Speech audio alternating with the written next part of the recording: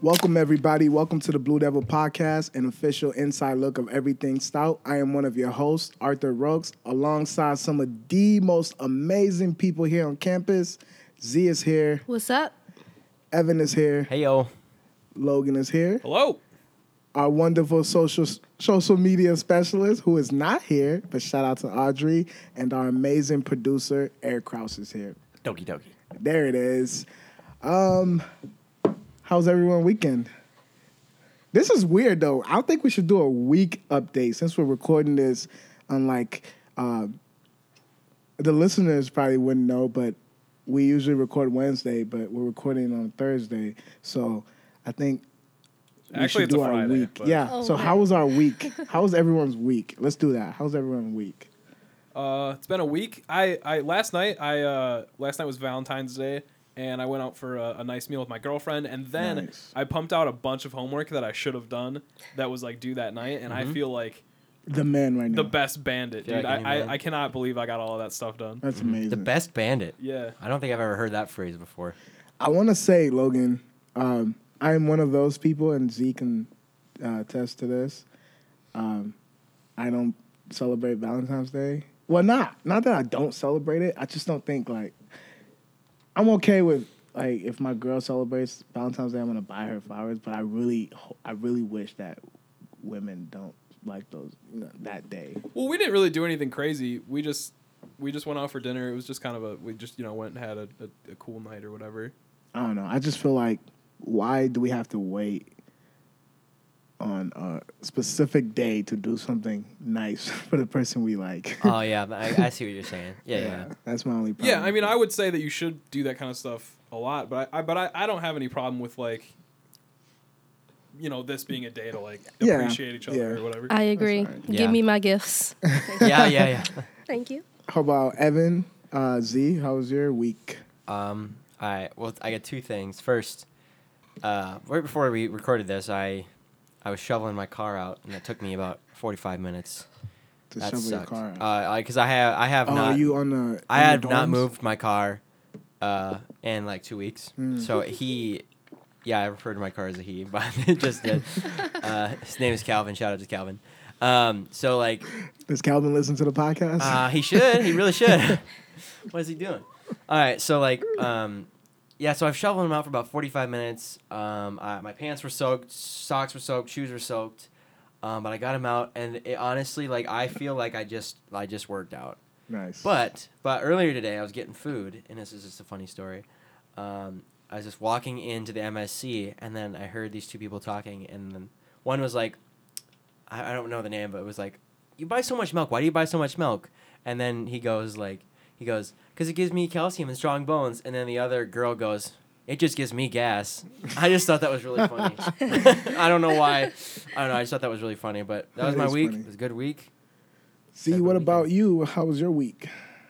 My week was weird. You know how, like, you have one of those weeks that's, like, so long till you really don't remember what happened? Mm-hmm. Yeah, that's where I'm at currently in my life. So, yeah, just a lot of meetings, and I feel like I didn't do much, but I did a lot at the same time. So, I mean, it was good. I'm happy it's Friday. So, Yeah. yeah, it just makes too. me happy. We, as in Evan, Logan, and myself, haven't had a full week of. Have you, Z? I could be wrong. Eric, have any of you guys had a full week of classes yet? I don't Nope, think so, no. I have not. I have not. Oh, my goodness. I haven't. Well, I have. That's interesting, right? I mean, I guess I've had a class every day this week. But not like a full But schedule. not like- how it no, should like, Like a yeah, full I- schedule. yeah, class. yeah. Have Yeah, you- no, I That's haven't had interesting. that. No, 'Cause I we haven't. we had our Tuesday class canceled again Yeah. this week. So. I was just talking about that with someone. I was like, I don't know what my schedule is like officially yet, and we're almost like mid-deep. We're into almost the in semester. midterms. And I was like, I don't know how my schedule is like because I haven't had a full week yet. Are to, we like- really almost to midterms? We're close. Yeah, we're getting close. there. God. That's insane. Can you believe that? And we've. Yuck. It's I feel like insane. the semester just started. Like I feel like we're just still doing yeah. intro stuff. You know. It's all the missed days. That's why I don't like school being canceled. But the weather was so bad. It's like That one class that we all had canceled on Tuesday. I think we've only had maybe 3 of those 3 or classes. oh yeah, 4. 3 oh or yeah, 4. oh yeah. That's Yeah. insane. And then like one of the classes, like half the people couldn't show up because it was snowing so bad. You know, like Yeah. I don't know. It's And we just, already have a major paper due in that class. I know. You gotta do like what, next week or something like that? A couple weeks, but yeah, that's, Yeah. that's Couple wow. weeks.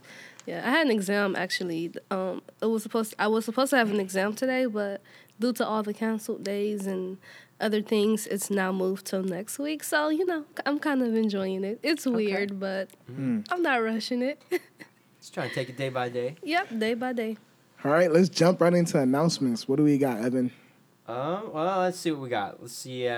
Monday, February 18th. It's Coffee Monday. So we can join Jessica for Yoga Mondays from 7 p.m. to 8 p.m. at North Point. InterVarsity Christian Fellowship from 7 p.m. to 8 p.m. in the White Pine Room. And the GSA Weekly General Meeting from 7 to 9 at the MSC in Ballroom B. We got Tuesday, February 19th, Latinos Unidos Weekly Meeting from 6 to 7 in the MSC in the White Pine Room. We got Wednesday, February 20th, Social Justice Coffee Hour, Peaceful Activism, 1:30 p.m. and 2:30 to 2:30 p.m. in Willow Walnut. And then Black Student Union General Meeting, 245 Jarvis from 6 to 7. Got Thursday, February 21st, Hot Chocolate Thursday in the Involvement Center from 9 a.m. to 2 p.m. Show up. It's really tasty. Oh, yeah. Multicultural Student Services Office hosting Adulting 101, another day, another email. Friday, we got Free Climbing Friday at Stout Adventures, starting at 1 p.m. Come see the new amazing renovated wall. Arthur, you probably could tell us all about it. Oh, yeah.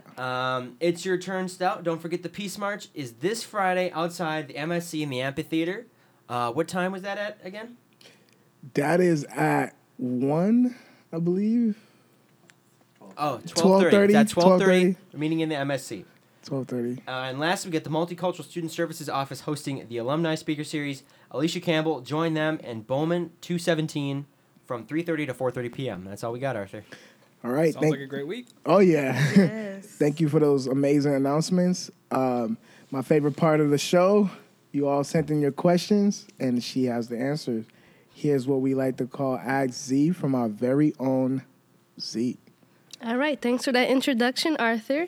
And happy Black History Month, everybody. And my Guy 21 is free. We go see what happening with that. Oh, by the way, I don't want to interrupt you, but I had people messaging me and just saying that was very funny, the Free 21 Savage comment. Yeah, I'm still reading up on that. So it's an interesting case.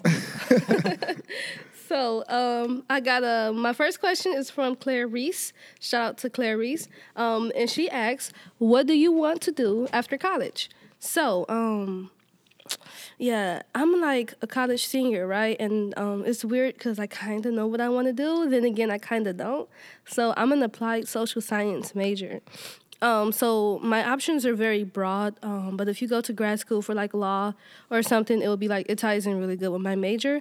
I am not going to grad school. I am done after this. So I do want to get into politics, take the political route. Community organizing, that's all I know so far. And then later on in my life, get involved with politics. So yeah, that's pretty much it right now. It's just, I don't know, work with like PR. I have no idea, honestly.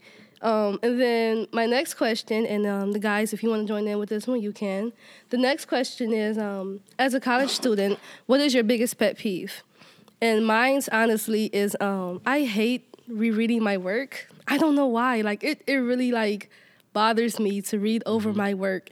And like sometimes I don't do it when I know I can. Like I'll get feedback and the professor just be like, yeah, just like reread your work. Like they already know what's my biggest problem. So yeah, but it doesn't kill me to read over my work. I just hate it. So like, what kind of work? I do a lot of papers. And I hate rereading I don't know why it's so hard for me to do it. Yeah. And it's like, I hate it so much that I won't do it. Like, I literally will not do it. And so that's like one of my biggest flaws as a college student. Because it's like, I know the errors, I can fix the errors, and I choose not to. So yeah, that's my human flaw. Do y'all have any biggest like pet peeves as college students?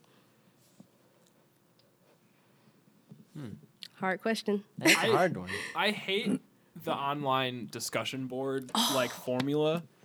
Like, oh yes. I'm currently in a class that doesn't require you to do like the post and like reply to two people, which I like a lot. But I really hate that, like, oh, post a discussion post to this thing, which I think most of the time is fine. The problem is I hate the reply to two of your classmates or whatever. Oh, yeah. Because most of the time, I don't know. There's not a whole lot to say. It's already been said. You go in there and you're like, oh man, I think that what you said here was interesting. Yada yada. Even if you really, you're kind of just like, wow, really interesting comment, and maybe it is, but like, It just never feels productive. It really doesn't. And it's I just feel like our time could be better spent. Especially when Agreed. you have to ask a question after, like you have to ask a question within your reply. Ask a thoughtful question, and you're kind of like, I don't know what to ask. Like, what do you think about this? Like, I don't know. I don't have one. Okay. But I agree.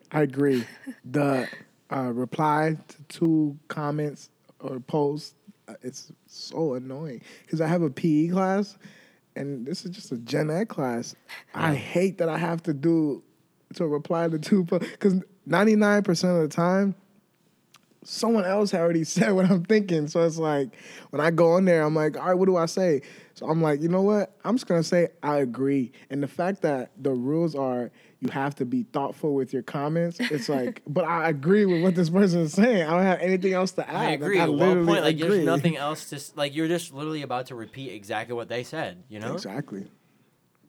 I don't know. I guess I can't. I don't know why. It's kind of hard to. Because, like, I feel like everything else that could be considered a pet peeve is just, like, regular stuff we have to do, Like, like, if you get a lot of homework in one day, it's not really a pet peeve. It's like, oh, well, it just kind of piled up one day, Yeah. Like, nothing really we can do about it. That's true. What else we got, Z? So last and final question, and if y'all would like to answer this, y'all can too. So if there was one radio personality, TV person, or media personality that you could be, who would it be and why? So, okay, y'all, don't judge me on this, right? But, like, when I be at home in the summer, like, every day at 10 o'clock, I used to watch Wendy Williams. Like, she's on the hiatus right now, but, that's another conversation. But I don't know why. Not to interrupt you again, but isn't she going through some things? She is, and she was supposed to return several times, but she haven't because of personal Prayers out to issues, Wendy. health issues. So Hope she gets better. Yeah, I really do hope she gets better too. So she's been having like guest stars host her show for the past few months now, and some of them are good. Nick Cannon did a very good job. Nick Cannon did a good job. He I've seen did, that, yeah. Who? Nick Cannon. Oh, cool. Yeah, he did pretty good, but honestly, if I was like a radio personality or a TV, I would definitely do Wendy Williams, like sit there with my tea every morning, like, how you doing, So that's who I would be. So any for y'all? I would be Mouse Jones. He is the host of He-Man Women Hater Club. If anyone ever seen The Little Rascals, Yeah. you know that little club that they started, the He-Man yeah. Women Hater Club? Yeah. He turned that into a podcast. But right now they have their own network, so they they're a little change into the name, so they're called The Clubhouse with Mouse Jones. And I would be him because he's not afraid to say anything, and he's not afraid to do anything to help with the conversation or help resolve. Like, for instance, he had, when the R. Kelly situation was happening, he had the people who were surrounding in making the R. Kelly thing on his podcast to talk about it. And it's crazy because the next day, when he posted the episode, a girl commented under his post and said that the guy that was in an interview with him was sexually harassing her. Really? He got that girl the next day on the podcast. And it's like, other people would have been like, because that's his mentor, the guy that he had. Other people would have tried to like, yo, that's my mentor. Let me, find out from him what's going on. Is this true? Mm-hmm. He's like, no. The next day, he had an episode with her and like got her story aired, and in which I was like, all right, yo, I like the way he moved. I like how he's not trying to hide anything from people. He's just trying to get the information out. So I like that. That's very respectable.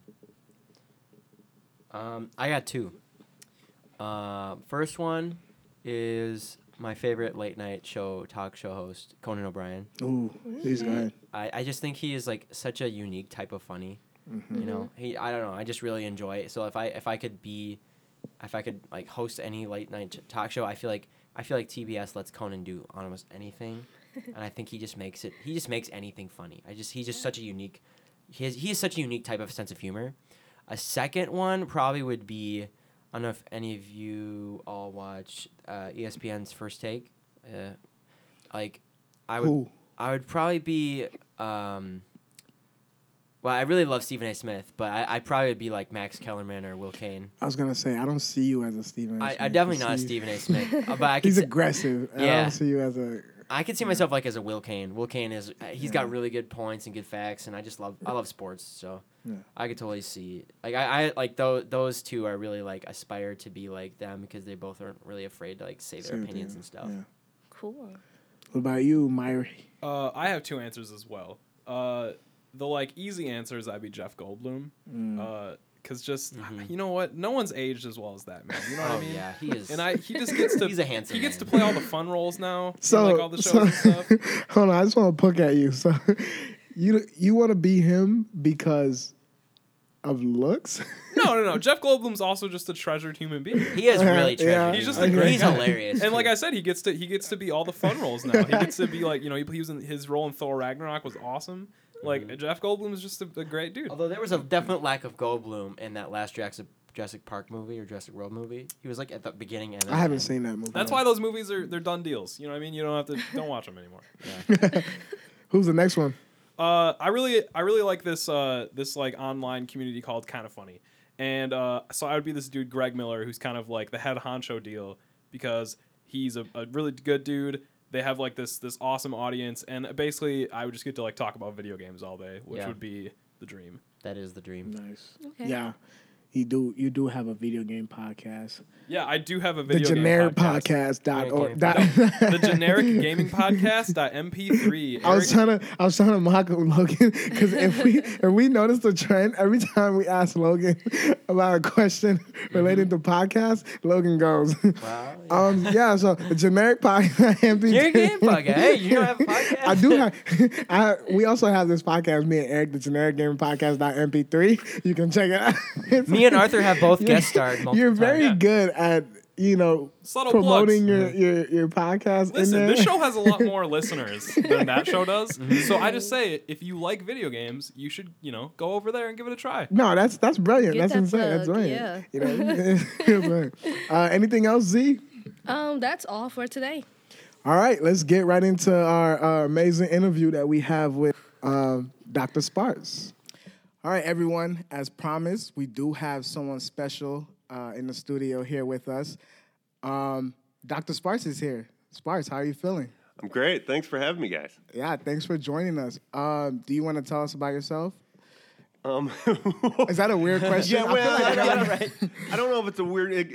How much do you want to know? I guess that's the question.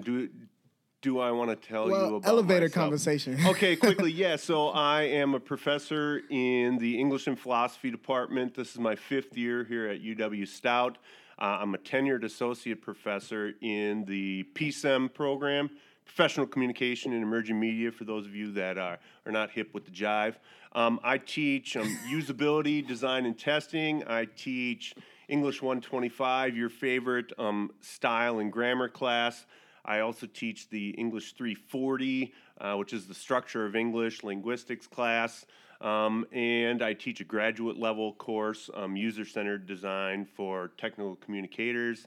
And then I teach some freshman comp and English 320 as well, which is our technical professional writing course. So I'm also the director of the User Experience Center here on campus in Harvey Hall. And we're sitting there right now because you guys were accommodating me and my schedule and my inability to walk with these old bones down to the MSC. So I appreciate it. So He's an old guy, basically. Yeah, I'm old. I'm really excited to answer some questions from the crew of students here at UW Stout. So let's get at it. Yeah, so for those of you who don't know, Sparks has agreed to answer questions that he is unaware of. Yeah, this is all going to be a big old surprise. We're just going Every to question. This is one of my favorite. This is probably going to be my favorite episode because So just quickly, Arthur, let me ask you this. So these questions are coming from students. not just PSEM people, No, not this the is- cool crew of podcast developers, but these are from students all across campus. Yep. This is. I threw a this couple is in there. wide I I range. threw a personal couple in there too curiosity. because Threw a I just couple? was curious of some of the stuff, but mostly it's Yeah. it's So students. obviously you. I'll do my best. Thank you. All right. Thank you. All right. We want to jump right into it. Yeah, you hit him with the first question. yeah. First off, how did you get into teaching, and how did you get into Stout? So And why Stout? I mean, why Stout? Why Stout? So, how'd I get into teaching? I suppose you could say I was destined to be a teacher. My dad was a teacher. My mom was a teacher. I started teaching swimming lessons when I was like 13 years old, that kind of stuff. But as far as how I got into teaching college, I was a high school teacher for a while. And I just kind of got tired of dealing with parents, to be honest with you. And so I just wanted to deal with students and hold students accountable and help them achieve their goals. And so I went to graduate school, got my PhD, and applied around for a bunch of jobs. And I actually ended up at 2 universities before I got to Stout. First, I was at the University of Minnesota Duluth, and I did that for 2 years. And then I took a job down at University of Wisconsin Parkside. And I was down there for 3 years, rather, in an English department. And I was the only person teaching technical writing, usability, linguistics types of classes there. Most of the students who would get an English degree there would get degrees in literature. And a lot of them would have a hard time getting employment after that. And so I'm a Minnesota guy. This is closer to home. Saw the job popped up. And I've had my eye on Stout for a while because of the Polytechnic thing, because of the fact that you guys get lots and lots of opportunities that students at other universities don't get. Hashtag take advantage, by the way. But I really like the idea that in a major that is in an English department, students can go out and get actual jobs and lots of different types of jobs. All 4 of you are probably going to end up with a different type of job. You're not going to end up doing the same thing. That's really cool for me to give students those opportunities. So I applied for the job.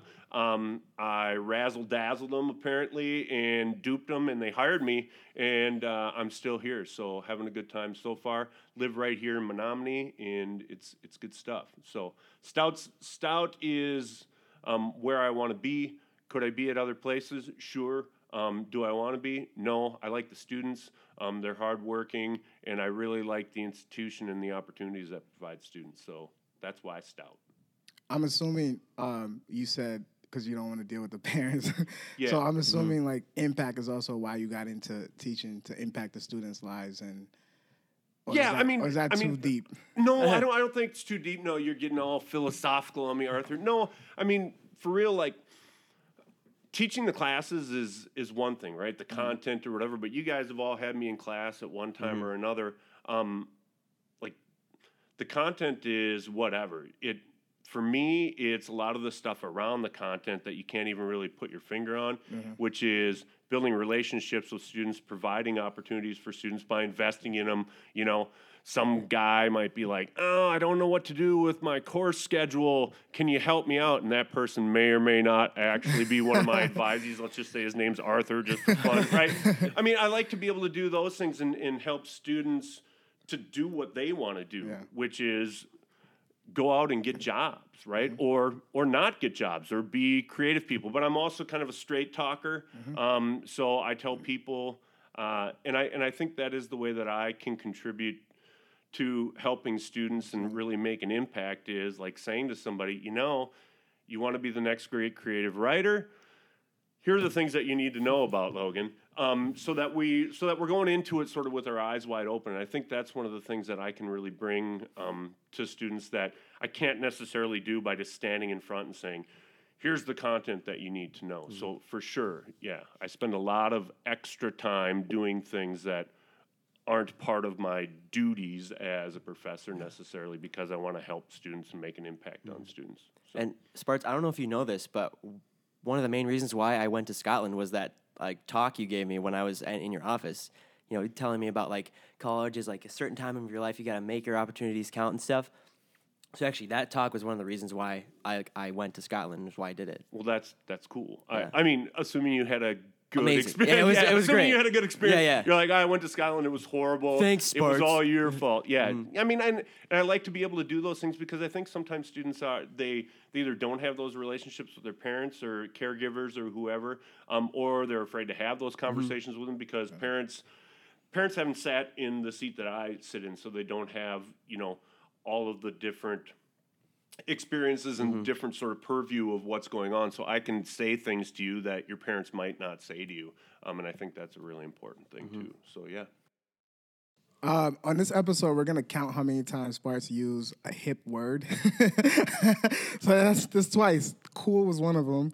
I can't remember the other I don't one. know about That's that. not a That's hip not a word. hip word. What are you That's a talking hip- about? That's a hip word. That's not a thing people of your age commonly I don't know say. how old you think I am, Arthur. 25, but, I know. mean, yeah, I mean, I'm pretty hip, if you will. Yeah. What's your favorite class to teach? But also, you mentioned earlier that like you kind of started teaching structure of English, and I know that like before like Jolene Hansen, I know she taught it. Like, how does that work? Like, so like, what's your favorite class to teach, and how does that work with like some teachers kind of starting to teach other classes? Like, how does that work? So, first off, what's my favorite class to teach?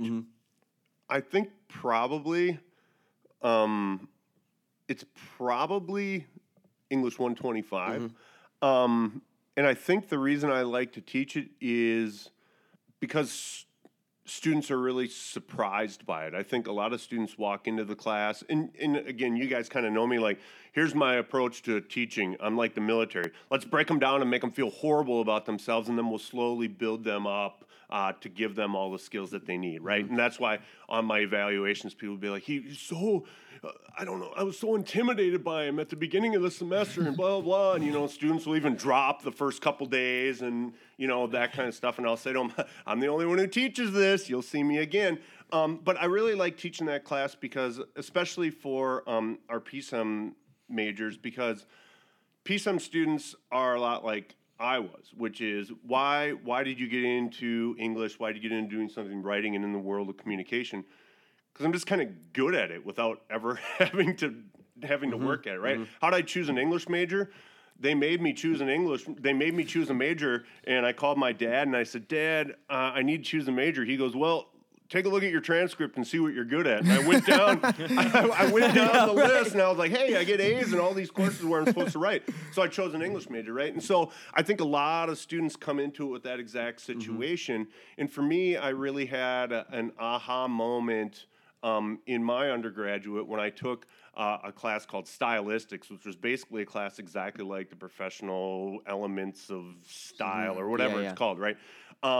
Where I was like, you know what? If I can learn the structure of our language and the rules of our language, linguistically speaking, I can control the way that I communicate in a better and more robust way. And so I like that when students come in and they think they know a lot of things, and they'll be like, oh, this is going to be a breeze, 100-level class, blah, blah, blah. And all of a sudden they get their first exam back, and they're like, oh, wait.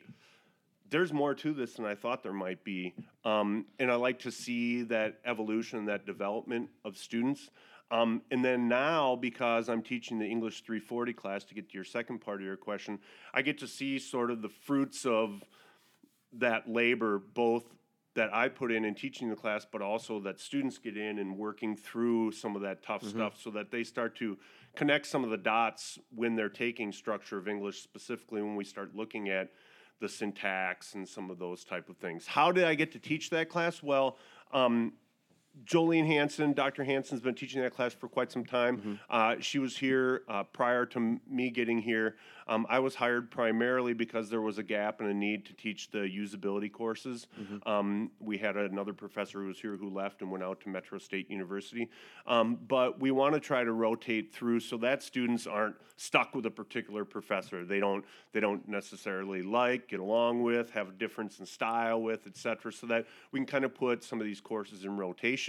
And so those decisions are made by people with far more power, looking at you, Dr. Ogden, than I have, right? And they sit down with our department head, looking at you, Dr. Derzakowski, and they make decisions about what would be the best schedule for different professors at different times, and so that we can really kind of have two people who can teach all of our classes. So they just come and they say, I just got my thing this week. Here's what you're teaching next semester. And I'm like, all right, I guess I'll be teaching that.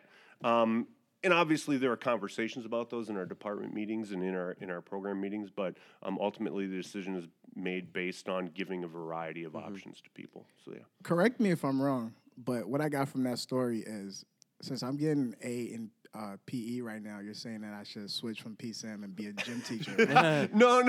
There's a difference between being a gym teacher and being a gifted athlete, Arthur. I don't know that I would recommend that you be a PE teacher. And now, if there's a way for you to make money by running, lifting, doing things like that, I'm just saying, as far as I'm getting all A's in Yeah. PE, I'm seeing the trend. That's Well, what you. it may be the case that was just the path of least resistance in an academic discipline, right? So yeah. This is a question that I'm really itching to ask. So, what's the number one thing that you wish students didn't do? The number Like your- one thing that I wish students didn't do. Your biggest pet peeve? Is this a in-class or out-of-class pet peeve? Are we talking an academic-y, scholarly pet peeve? Or are we talking just humans on campus in general pet peeve? I'm kind of interested to like what's like in class, like what is Yeah, I guess that biggest was pet the peeve aim, in but- class, like you're teaching, you're doing your spiel, and like what's something that you really Yeah, let's gets start with on. an in-class Yeah. setting. I mean, I would think in general, like, what is it that students do that is my biggest pet peeve? What they do is act like they did something that they didn't do. For example, the reading. So I would say probably my biggest pet peeve is that students don't do the reading and then don't take responsibility for not doing the reading. So it's not really a do, but rather a don't do. As you guys know, and you've heard me say snarky things in class, like I would assign some readings, people wouldn't do them, we're there to have a conversation.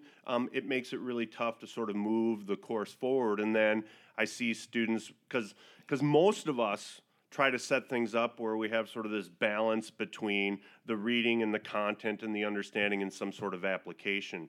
And when you don't do the reading, it makes it more difficult to do the application. So then ultimately we end up teaching you the things that you could have easily gotten by just doing the reading throughout the application process. Things like in usability, like how do I do a think aloud protocol? Well, if you would have just read the 3 things that I asked you to read, So I've even gone so far as to take some readings and get something that also delivers that same content in a video format. And I have found that if those videos are over 1 minute and 47 seconds long, students will also not take the time to look at those. So I'd say that's probably the biggest pet peeve, because I feel like you're not getting as much out of the course as you possibly could. And I also know that you want, because you all have real lives, right? And have other things that you're interested in. Let's call them podcasts, let's call them jobs, let's call them girlfriends, let's call them whatever, right?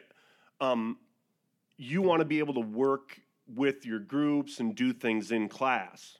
And lots of professors are moving to that model where you get to do stuff in class. Well, that whole model is based on the fact that you've done some of the work outside of class, which is the reading.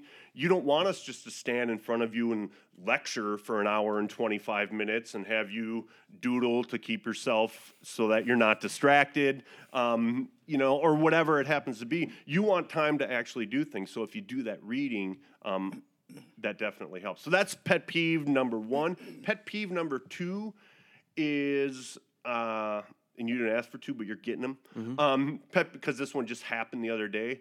By the other day, I mean like yesterday, is when students will send an email with a question. And we won't even get to whether or not the answer to that question was easily placed in 7 places on the course Learn at UW Stout site. We won't even get to that. That's a different thing. That goes back to the see previous note about reading. But is when they'll ask a question, I will within an hour, sit down and write a very, very long, detailed, specific response. And then it's as if they just ghost you, right? Never hear back from them. So I walk into class on Thursday and I'm like, hey, Evan, did you get that email? And you're like, yeah, thanks. How about the email back that says, thanks so much for your time. This was extremely helpful, blah, blah, blah, whatever. So I've been starting to talk to students and say, you know who gets to decide when the email back and forth stops? The person with more power. And power is this term that I like to talk about. Not like, I have power, I can crush you, but rather there are power relationships when you get out in industry, right? Your manager, your boss, you guys know this, you work places. Rachel has power over you. Rachel gets to decide that she doesn't want to keep emailing back and forth by stopping the email. Students shouldn't do that. So that's probably my second thing, because I feel like, where's the gratitude, man? Like, I just did all this for you. So, yeah. This just made me think of this last, like, maybe 10 days ago, I was getting a tattoo, and I was looking through the dude's, like, tattoo, like, work, the stuff that he's done previously, and one of them was a tattoo that I can only imagine a professor got that was, like, this, like, fancy, like, traditional heart, and in it said it's in the syllabus, and I thought it was so funny. Yeah. So, Sparks, Yeah. I kind of want to go back to what you were saying about doing the reading and doing the work. So I'm doing my reading, I'm doing my homework, and I'm just not seeing the grade that I deserve. What can I do to help me on my path to success, like in that class? What more can I do? Because obviously you're saying that apply yourself, do the reading, and do what's asked by the professor, and you should be fine. But if I'm a student and I'm doing those things and I'm not seeing the result, what more can I do? So let me ask you a question before I answer it, which is, you said, I'm not getting the grade that I deserve. What do you mean by the grade that you deserve? By the effort that I'm putting in. Like, as in, I'm doing the reading, I'm doing the work, and I'm not seeing the result. But you're saying that all you need to do is do the reading and do this. Well, from what you just said. I said my biggest pet peeve is when students don't do the reading. But I did not say all you need to do is I'm implying that do you're the saying reading. that if you apply yourself by doing the work, you will receive the grade that, the effort that you put in is the grade you get. All right. I got lots to say here. So first off, you're misreading any implication that I made by talking about that as a pet peeve. So here's a couple of things. One of the things that, I guess this is going to turn into a pet peeve episode, but one of the other things that is kind of a pet peeve. That's the title of the episode, Sparks Pet Peeve. Yeah, so I think, and I don't think I'm alone in this, is when there's an assumption that there is a direct correlation between effort and grade. Okay. So, and I'm just going to use an analogy to sort of explain what I mean by this. So, you're trying really hard, right? You're doing your best, you're putting in the time, you're doing all those things. I would probably argue that you aren't, because you didn't show up in my office, we didn't have conversations outside of class, you didn't send me emails until after you found out that you were having problems. I'm not talking about you, but just in general, students, right? So students are always like, oh, I'm giving my best effort. I sit in my office for countless hours by myself without anybody coming to ask extra questions to get supplemental help. So that is another thing that somebody could do, I think, is to do that kind of work. But when talking about effort, a lot of it has to do with, like, your definition of success. So I don't believe, and you guys know this because of the way that I've talked to you about grades and those type of things, I don't necessarily believe success equates to an A, right? So it might just be the case that this isn't your thing. Right? It isn't your thing because it isn't that interesting to you. It isn't your thing because it's not your particular skill set, right? And so a lot of times, you know what? I can try really hard. Arthur, you and I are going to try our hardest. Right now, between now and May 15th, we're going to train as hard as we can. And I'm going to put in all my best effort. And on May 15th, you and I, we're going to run.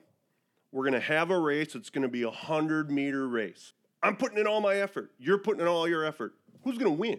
Me. Yeah, you. Why? Because you have a different skill set than I have, right? But so I can't stand there and go, I put in all this effort. Why couldn't I get the A, which means beat Arthur, right?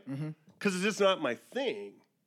Okay. Possibly, right? So is it possible that, and this really happens a lot in some of the classes I teach, specifically in the 125 and in the 340, those are sort of require different parts of your brain. They require different skills than a lot of the stuff that you guys do. Your writing and your communication things, that a lot of that's a really creative endeavor. You don't have to have as much of sort of that logical sequential type of stuff. So for some students, like, dude, you can put it all in, and it's just not there. It's not your thing, right? It's not the way that your brain works, and you don't have the interest in it, whatever it happens to be.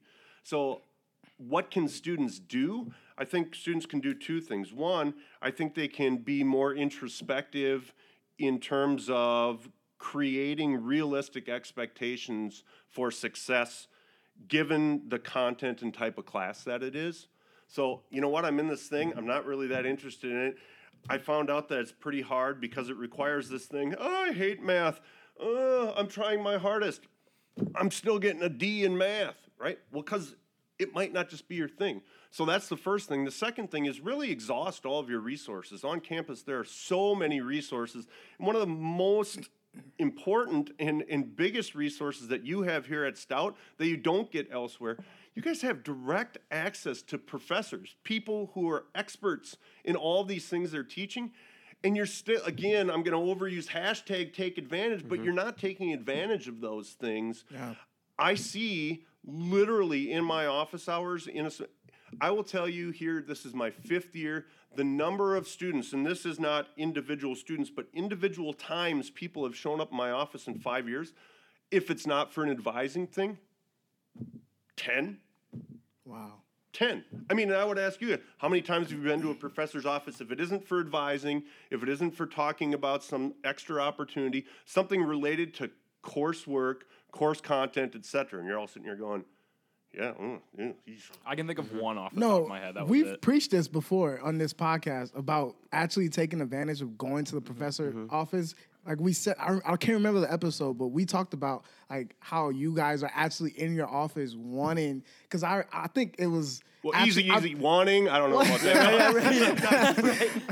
Maybe not sparse, but Yeah, I'm wanting to talk to people for sure. I'm pretty sure it was actually you when we talked about this, and I brought up the fact that professors are actually willing to help you if you come to their office and just ask the question. But I think we think we're so busy, but we're really not to just go there. It can be kind of scary too, because like I don't know, Sure. the worry is that you go into your professor's office to ask a question in math, and they're like, well, weren't you listening in class, yada yada, stuff like that. And I understand that fear, but I think that professors here at Stout specifically, I guess I can't speak to other universities, are very approachable about these kind of things.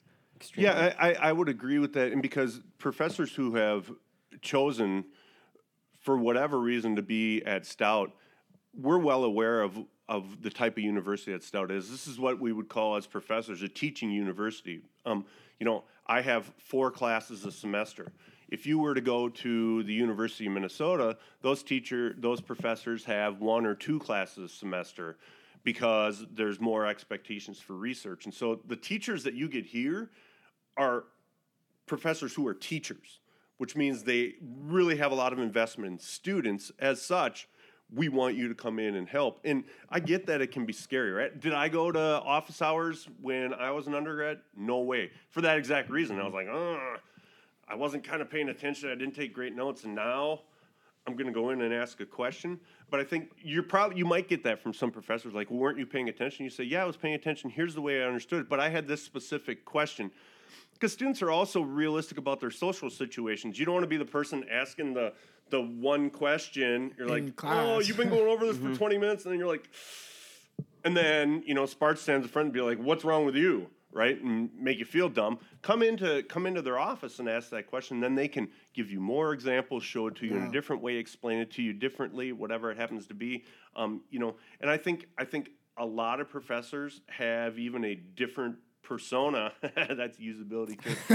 But have a different persona in the classroom than they do in their office hours. And I would get students who, they would write things on, rate my professors or whatever else. And they'd be like, go into his office. He's such a different, like, open, welcoming, chill, laid-back guy in his office. And I actually, personally, as a professor, and one of the things that I grew on is I said, you know what, why am I taking myself so seriously in the classroom? Maybe I should do some more of that in the classroom if that's resonating more with students. And so part of the stuff that you have seen is the evolution of SPARTS, which is sort of, you know what, why take all this stuff so seriously, right? Let's you guys are here. I'm going to try to help you be successful in whatever you can, any way I can. And one of those is by sitting in my office and waiting for you to come in. So That's a really good point.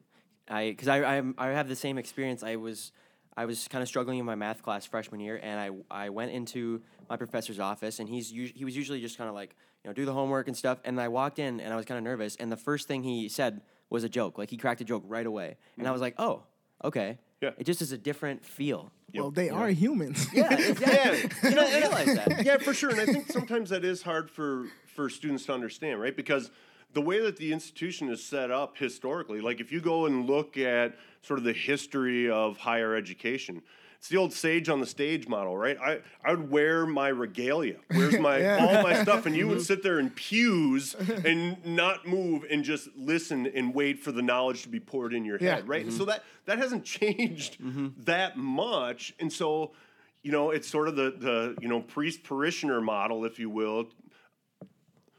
That puts us in this place where we're nervous about doing these things, but we're just human beings, and that's one of the things that I've found that has really resonated with students. Just humanize yourself in the classroom, and then maybe more people will start to come, and then they'll listen to this podcast, and they'll be like, for sure I'm going to come.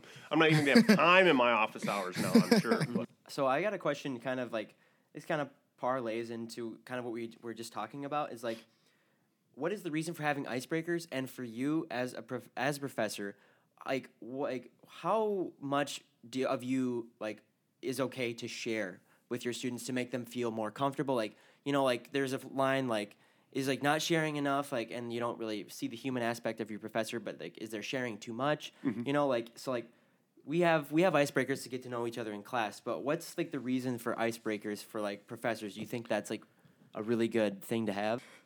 So I can answer this question both from sort of philosophical, here's the objective of icebreakers from a teaching and learning perspective, and then also from my own perspective. And I'll start with the sort of teaching and learning perspective, which is we want students to be able to have conversations with one another. The only way that happens is if they feel comfortable in the environment. One of the ways to get them to feel comfortable in the environment is to get them to feel comfortable with one another. How humanistically do we feel comfortable with one another if we know things about one another, right? What do they say? If you're ever, you're ever kidnapped, what are you supposed to do? Humanize yourself. Start talking about who you are, right? And that's going to potentially make the kidnapper have some sort of empathy and maybe let you go, right? So on a sort of non-kidnappy way, what we're trying to do is we're kidnapping students. Okay. Yeah, but what we're trying to do is to get you to feel comfortable talking in a judgment-free zone and share some things about yourself and learn some things about some other people, so that conversations about the content can then happen a little bit more. Because you guys have all sat in the class where here's the discussion question, and then everybody just sit there and nothing will happen, right? Do they work, I guess, is the real question, which comes into sort of my end of things. You guys have all been in my classes. I don't really do icebreakers like that. In fact, by don't really, I never do icebreakers like that. One, because if we had Twitter in the 90s when I was in college, I'd be like, man, if I have to do one more icebreaker, I'm going to kidnap myself, right? But so I don't really do those. When I do them, I try to do them related to the course in some way so that I can find some things out about the students. I feel like it's my responsibility to create an environment that is more conducive to discussions. And I do that by forcing people, being mindful, and some people freak out about this, right? But calling on people, forcing people to have conversations, using, and you guys have heard me talk about wait time, where I sit and you sit there uncomfortably until somebody's finally oh, okay, and they answer. I try to do those kind of things in terms of getting that discussion rolling. As far as professors and sharing, I think that's really an individual sort of thing in a really based on style. For me, I think that I get a lot more investment by students by letting them know things about who I am. I talk about my kids all the time. I talk about my dog all the time. I talk about my wife and what they do. I've talked about my experience. And one of the things for me is I do that because I really like to teach from sort of more of a facilitation, a team kind of approach, more of a coaching model, right? And so if you don't believe like I'm somewhat like you, like if I don't tell you guys, is it embarrassing to say I went to undergrad for 6 years? Yeah, it's kind of embarrassing to say that, but guess what? That's my reality. That's my truth, if you will. Isn't that what we say now? Live your truth. There's a T-shirt somewhere. Yeah. But that was my truth, and that all came out of decisions that I made as an undergrad. And when I share that with students, they're like, "Oh man, I thought all professors like got 4.0, were summa cum laude, spazzed on through, blah blah." No, man, I was a normal kid who happened to be kind of smart, but I also worked and liked to screw around and have fun and made some choices that led me to have that. And I think doing that and letting people know that, like, I want to be partners with students and meet you guys where you are and help you move forward. And I think for me, sharing and doing that really helps that happen. But that's also risky because see our previous conversations about getting students to do the reading. You know, you guys know very well about the concept of ethos, right? So how do you balance that? Like, okay, Spart's the guy who told you that he failed his midterm in evolutionary biology in 1991 at the University of Minnesota because he didn't study because there was a snow day the day before. What kind of ethos does that give me? How do I balance that and going 6 years as an undergrad with, well, this guy actually knows what he's talking about. I can learn something. This person can help me be successful academically, socially, emotionally, in industry, et cetera, right? And so it's a risk, and I stand in a position of I'm in a fortunate position because I'm tall, I'm loud, I speak with a lot of authority, and that sort of engenders a particular amount of ethos. And I know what the hell I'm talking about. So I get some of that so I can do some of that other stuff, I think. So it's an individual thing, and it's a hard balance, I think. Do I overshare sometimes? For sure. And I'll tell people first day, like, you're probably going to hear a lot more about me than you even would want to. But I also say, if I'm not having fun, there's no chance that you can be having fun and can be learning anything because, you know, they don't pay me enough to not be enjoying my time. This question relates to kind of something that you said earlier. Do professors check your Rate My Professor score and like see what people say? What's that like? Because I don't know. There's not an anonymous source out there that's like, how good is Logan Meyer at whatever he's doing, and also how many peppers does he have for how hot he is? I don't know. This is like, I'm just curious to know. That's a weird. I feel like that's weird that they have that on Rate My Professor. Like, oh wow, it's a hot professor. I'll take the class. Like, I don't know. Yeah, I think that's weird. Primarily think it's weird because I've never gotten a hot pepper. Come on, let's go, folks. Pepper it up. But do professors look at it? I think some professors look at it because they see it as a different way to evaluate, right? So we all know about the university evaluations and really the relative merit of those things.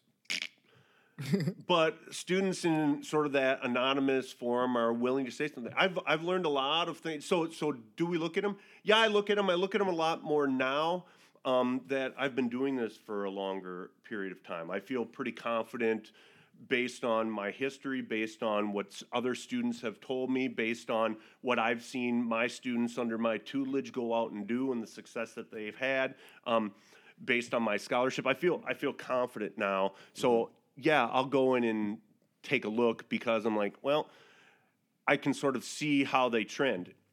For me, I know I'm a polarizing figure, right? You're either like Team Sparts or not Team Sparts. It's kind of the way it really goes. That's my Twilight reference, right? Whether Team Edward and Jacob. Yeah. Team Edward and Jacob. Yeah, it's like Team Sparts, and then whoever my alter ego is like the not Sparts, anybody other than Sparts. So I know what I'm going to get. I'm going to get things where people are going to say things about my sarcasm, and people are going to say things about the rigor of the course, and people are going to say things about all that stuff. And some people will say things about the rigor of the course, and that's negative. And some people will say things about the rigor of the course, and that's positive because they learned a lot of stuff. And so you can't make everybody happy. We talked a lot about teach to the 6, which is in a class of 30, there's like 6 who are really going to be in there and really getting it. And those are, and then there's some people who are kind of in the middle, and then there's some people who are like, they're unplugged right away, right? So I know the people who are going to give the comments are either down here on the this is not for me, or the way up here. I totally get it. I'm 100% Team Sparks. This is the best thing since sliced bread.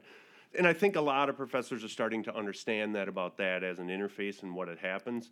I used to, in this full disclosure, like way back, and this was partially because I was applying for a job here. When there were negative comments about me, I'd go in and I would dispute them, and then the administrator of Rate My Professors would then take those down. Because I was like, what if going on a job market, somebody looks at that and they're like, oh my gosh, he's a monster. And then all of a sudden I don't get a job, right? So yeah, I think some people do. But I had professors. Patricia Sullivan was my professor at Purdue. She's like tops of the field. You guys have read some of her stuff, or what I mean was you were assigned to read some of her stuff. And she told me in no uncertain terms, I sat in her office, and this was before Rate My Professors. She pulled out a file drawer like this, and she said, these are all my student evaluations since I've ever been here. And she said, I've never opened a single one of them, because she was so nervous about somebody saying something and her not being able to sort of deal with that emotionally, psychologically, et cetera. So it is really dependent on the person. Yeah. I want to go back to what you were saying about the icebreaker question that Evan asked. I like speaking from me personally, I like the fact that professors share their stories. Me too. Especially because we already have this stereotype of professor when we walk into the classroom. I know we shouldn't, but we look at you guys as, El Jefe, the boss. You guys are not even human. We have like this expectation for you guys, and we're scared when we get into the classroom. And the fact that professors are sharing their stories and are saying, yo, we were in college also. We know what you guys are going through, so relax. So I like the fact that you talked about that. I thought that was pretty important. And I also want to ask, what's your craziest college memory? Well, my craziest college memory, boy, that's a tough one. In terms of what? And probably my craziest college memory isn't really a memory, but like something channeled through somebody retelling me something. I don't know that I could necessarily say what my craziest. This is tough, audience. I can remember one thing that was probably a standout story. So I went to the University of Minnesota as an undergraduate, lived in Pioneer Hall, and Pioneer Hall had, all the different halls have different athletic teams that, like, their teams are there. So Pioneer Hall had the hockey team, Pioneer Hall had the track team, and a couple others. Obviously those were two of them that stuck out. So I became friends with some of the people on the track team. And we went to a track party, and the track party was all the way up, and I don't know if you know University of Minnesota at all, but you know where the Bierman Athletic Complex is, and then right next to it is the track. And we went up, and that's 4th Street. So we went up 4th Street. I think that's 4th Street, 709 4th. I lived right across from Bierman in like my junior year and things. But we went all the way up past Bierman, and we went to a party, 3-4 blocks away. And the party got busted, as most of them did, and we left, and we're walking back to the dorms with the whole track team. And all of a sudden, I find myself in this throng of humans, and we are breaking into the track at the University of Minnesota. And apparently it was a tradition of the track team that they would run naked 400s. And so, yeah. And so I'm like, all right, winning Bierman. And so we all went over to the opposite side of the track. And there were lights on the Bierman side from the building. And so a bunch of us went over on the other side and disrobed as one would to stand with tradition, if you will. And as we were getting undressed, like the crowd just continued because all these people were coming from this party. And I hooked up on the shoulder of a guy who was an All-American 400 runner. And I was a little more fit than I am now, and I stayed right with the guy. But I can tell you, like, my first 200, I was like, we got over to the side of the building where the lights were, and man, did I have a kick that you've never seen, right? Like, I'm All-American 400. So I ran the naked 400 as was tradition. Now, the funny thing is the next day on the news, there is a news story about somebody broke into the Bierman track field, and they talk about this tradition and all this kind of stuff and whatever else. So that's probably, the cleanest of the craziest stories that I had as an undergrad. It was running a naked 400. Sorry, Dad, if you're listening. So, yeah. That was a tradition every year? As much as I can remember, that was something that they had done. Or they were just convincing the rest of us that it was a tradition to break into, commit, a felony, I suppose. Mm-hmm. I don't know, but yeah. Yeah, I probably broke a couple of laws that day. I suppose it's easier to get talked into when you're in a different state of mind. I Yeah, guess. and it was co-ed, so in case you were curious. All right. So we talked a little bit about this before the podcast, but for you, what factors go into like canceling your own classes? And then what are your thoughts on the recent cancellations surrounding kind of the insane Wisconsin weather that we've had? So factors that go into canceling my own classes are twofold. One, is it 100% unavoidable? So I don't feel great right now. I have a sinus infection, blah, blah, blah, things like that. If I can literally get there and do my level best, I will make class happen. And or if, a family situation or something, if I can make things work to try to, we had snow days, right? My kids came to class last Thursday. They sat there and answered a couple of questions that some of my students couldn't answer about nouns and things, which is kind of funny. But I mean, so I do my best to try to make those work unless it's unavoidable. So that's one of the criteria is like, is it completely impossible to get there?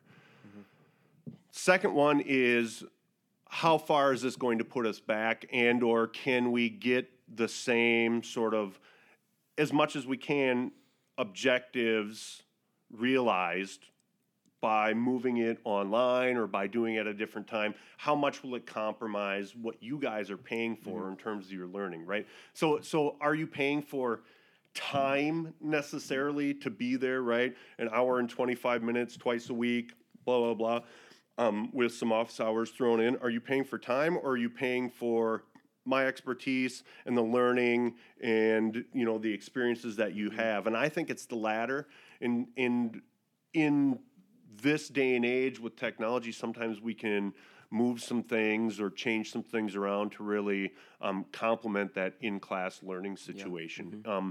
So if I can do that, shift some things online and not come, when I'm talking about issues that I'm having, I will do that. If I know I have a conference or I have something like that, I will know ahead of time. I'll let students know ahead of time, and then I will plan my whole semester so that students either have individual work time, which they want, need, etc., or there's an online component. As far as like when it's weather type of things, I will never cancel based on weather unless the university cancels based on weather. And some of that is just like old school Minnesota, like hardiness. And also I drive a really big truck with 4-wheel drive, and there's no chance I can't get here. So, when I was down at Purdue, students would be like, oh my gosh, there's snow. Are we going to have class? And I'm like, I have a 4-wheel drive. Yeah, you're walking 3 blocks. You can do it. And for them, by the way, snow is like, if the grass looked white at all, that was snow, and they would totally freak out, like shut schools down, things like that. As far as the university, all those decisions are made, at least from my understanding, based on student safety. Not based on inconvenience, not based on the amount of time it will take a student to get from their house or their apartment or wherever to class, but based on safety of students. So, the cancellations that we had last week, the ones where we canceled full class days, those were based on temperature and safety, based on how long would you be outside before you could get wind chill, right? Even if you could drive and park in lot 1, you still would take you 5 minutes to walk here, and you could, not wind chill, but frostbite. You could get frostbite if you have exposed skin, blah, blah, blah. Yeah. We kind of know those situations. So those are based on safety. As far as like snow and roads and those kind of things, I don't know what criteria they use. I have noticed sort of anecdotally that they make decisions about when they are shutting things down based on when other things in the community shut down, like other public transportation, public services, and those things will shut down. Then the university will decide to shut things down. But as you know, we didn't have school. My kids didn't have school yesterday in Menominee Area School District, but we had school. I was here. So yes, I don't know how the chancellor makes that decisions. If it's anything like, at the K-12 system, probably the chancellor has a group of people who are at River Falls and at Eau Claire, and they have communication about, what should we do as a system. There are policies in place for that, I'm sure, somewhere in some sort of red tape. But yeah, I don't know. How do I feel about it? It's unfortunate that we've had to do it. I know that I'm behind. I'm going to have to cut some things out. I have to sort of realize that I'm going to have to dig in on fewer things to give students the depth of knowledge that I want, as opposed, so I'm going to have to go more depth instead of breadth a little bit this semester. And that's just, it is what it is, I guess, right? So. Before Arthur asks, I also would like to officially petition like a professor bring your kid to work day, because kids are like almost always hilarious. Yeah. And I just think that it's a good idea. Yeah, my kids have been, I don't know if they were in any of your classes before. I brought them to probably 3 or 4, and they sit back and they color, because you guys have heard me rant about screen time and stuff like that. So they sit there and color and things, and then I ask them questions occasionally. No students could answer the question the other day in my grammar and style class about why this type of noun didn't have an article before it. And I said, well, see how this type of noun, all 3 words are capitalized? And they're like, I said, what kind of noun is that? What class of noun is it? And they're sitting there. And I said, Max, what class of noun is that? He goes, capital letters. Oh, that's proper noun. And all the students were like, oh, man, I feel horrible. And I said, no, it's not really your fault. Well, I he said, is your son. Well, but you think I'm doing that at home? Like, I'm trying to get him to, like, put his socks away, right? No, I don't have time for that. But they're learning that at school. You guys learn some of that stuff in 4th grade, and then you just forget it because it's this weird sort of meta language that there's no application for it. So, yeah, but it is fun. They have a good time, and I make them introduce themselves and kind of, freak out a little bit. So, yeah. But I'd be down with that. I'd love to watch other professors bring their kids into classes and see what happens. I'm going to make mine, if this continues, they'll be giving mini lectures at the beginning. Like, yes. So, You step away for the bathroom and then start teaching something else. Here's the PowerPoint. Go for it. Yep. All right, so I think we just have like one last question. Okay.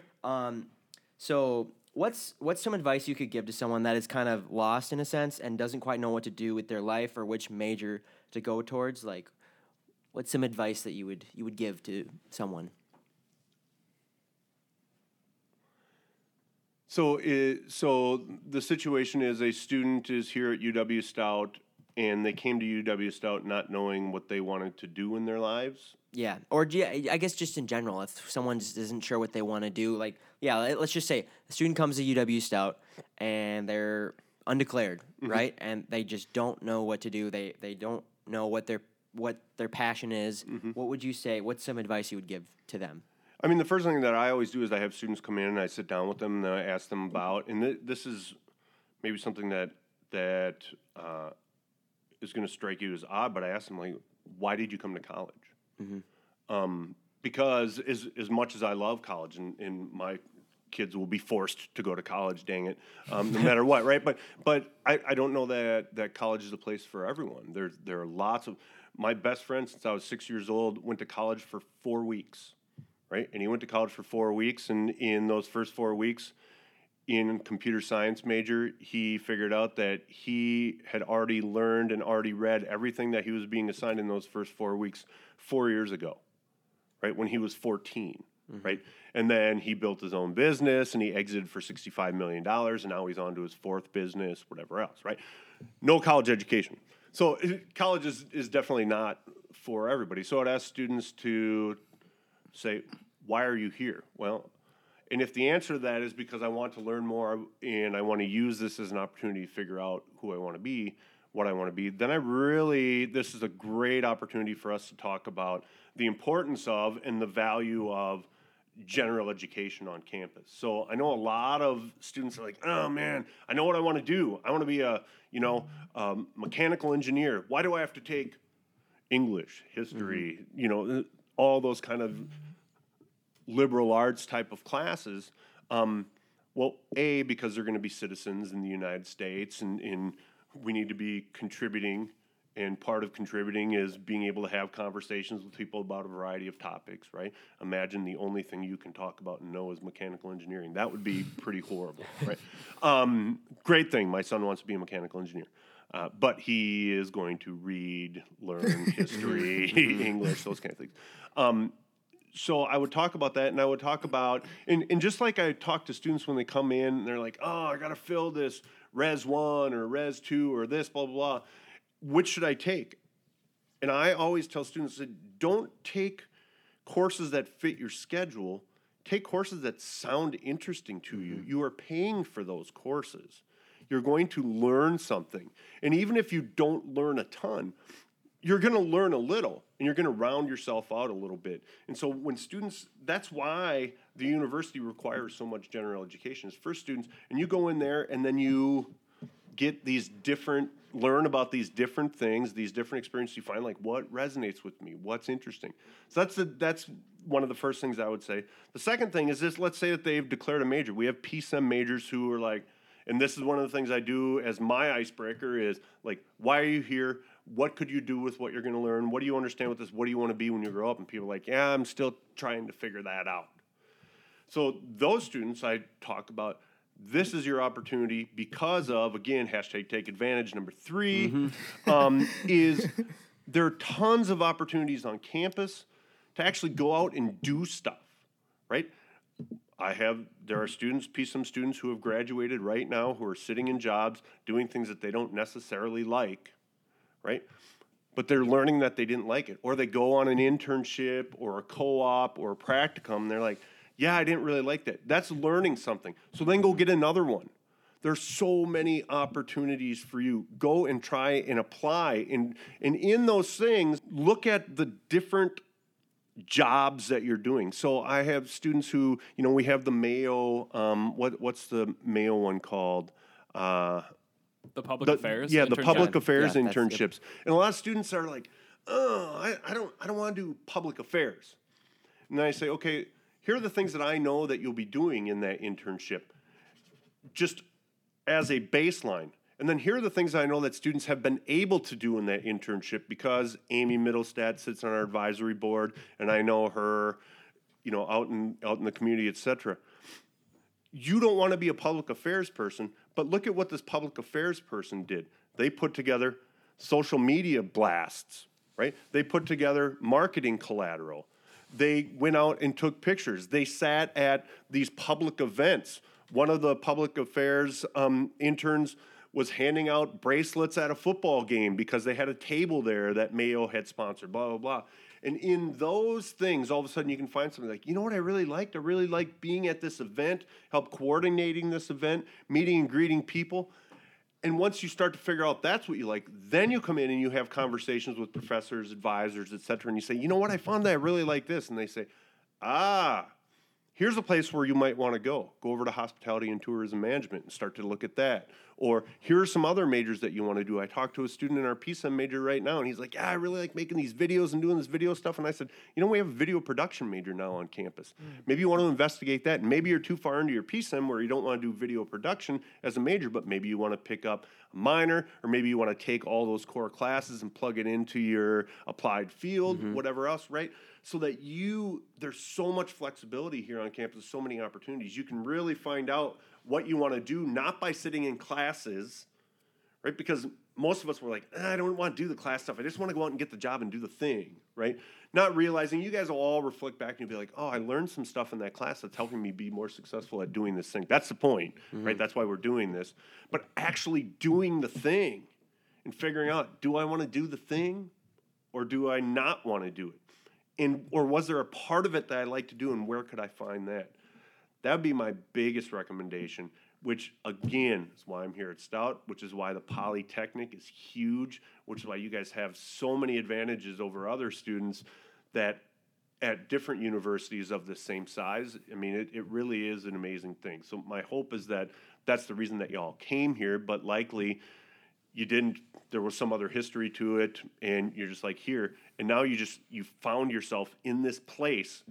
You have to go out and get those practical experiences. And I know most of you are doing that, which is represented by what we're doing here. So you guys are finding out right now, do I like doing podcast stuff?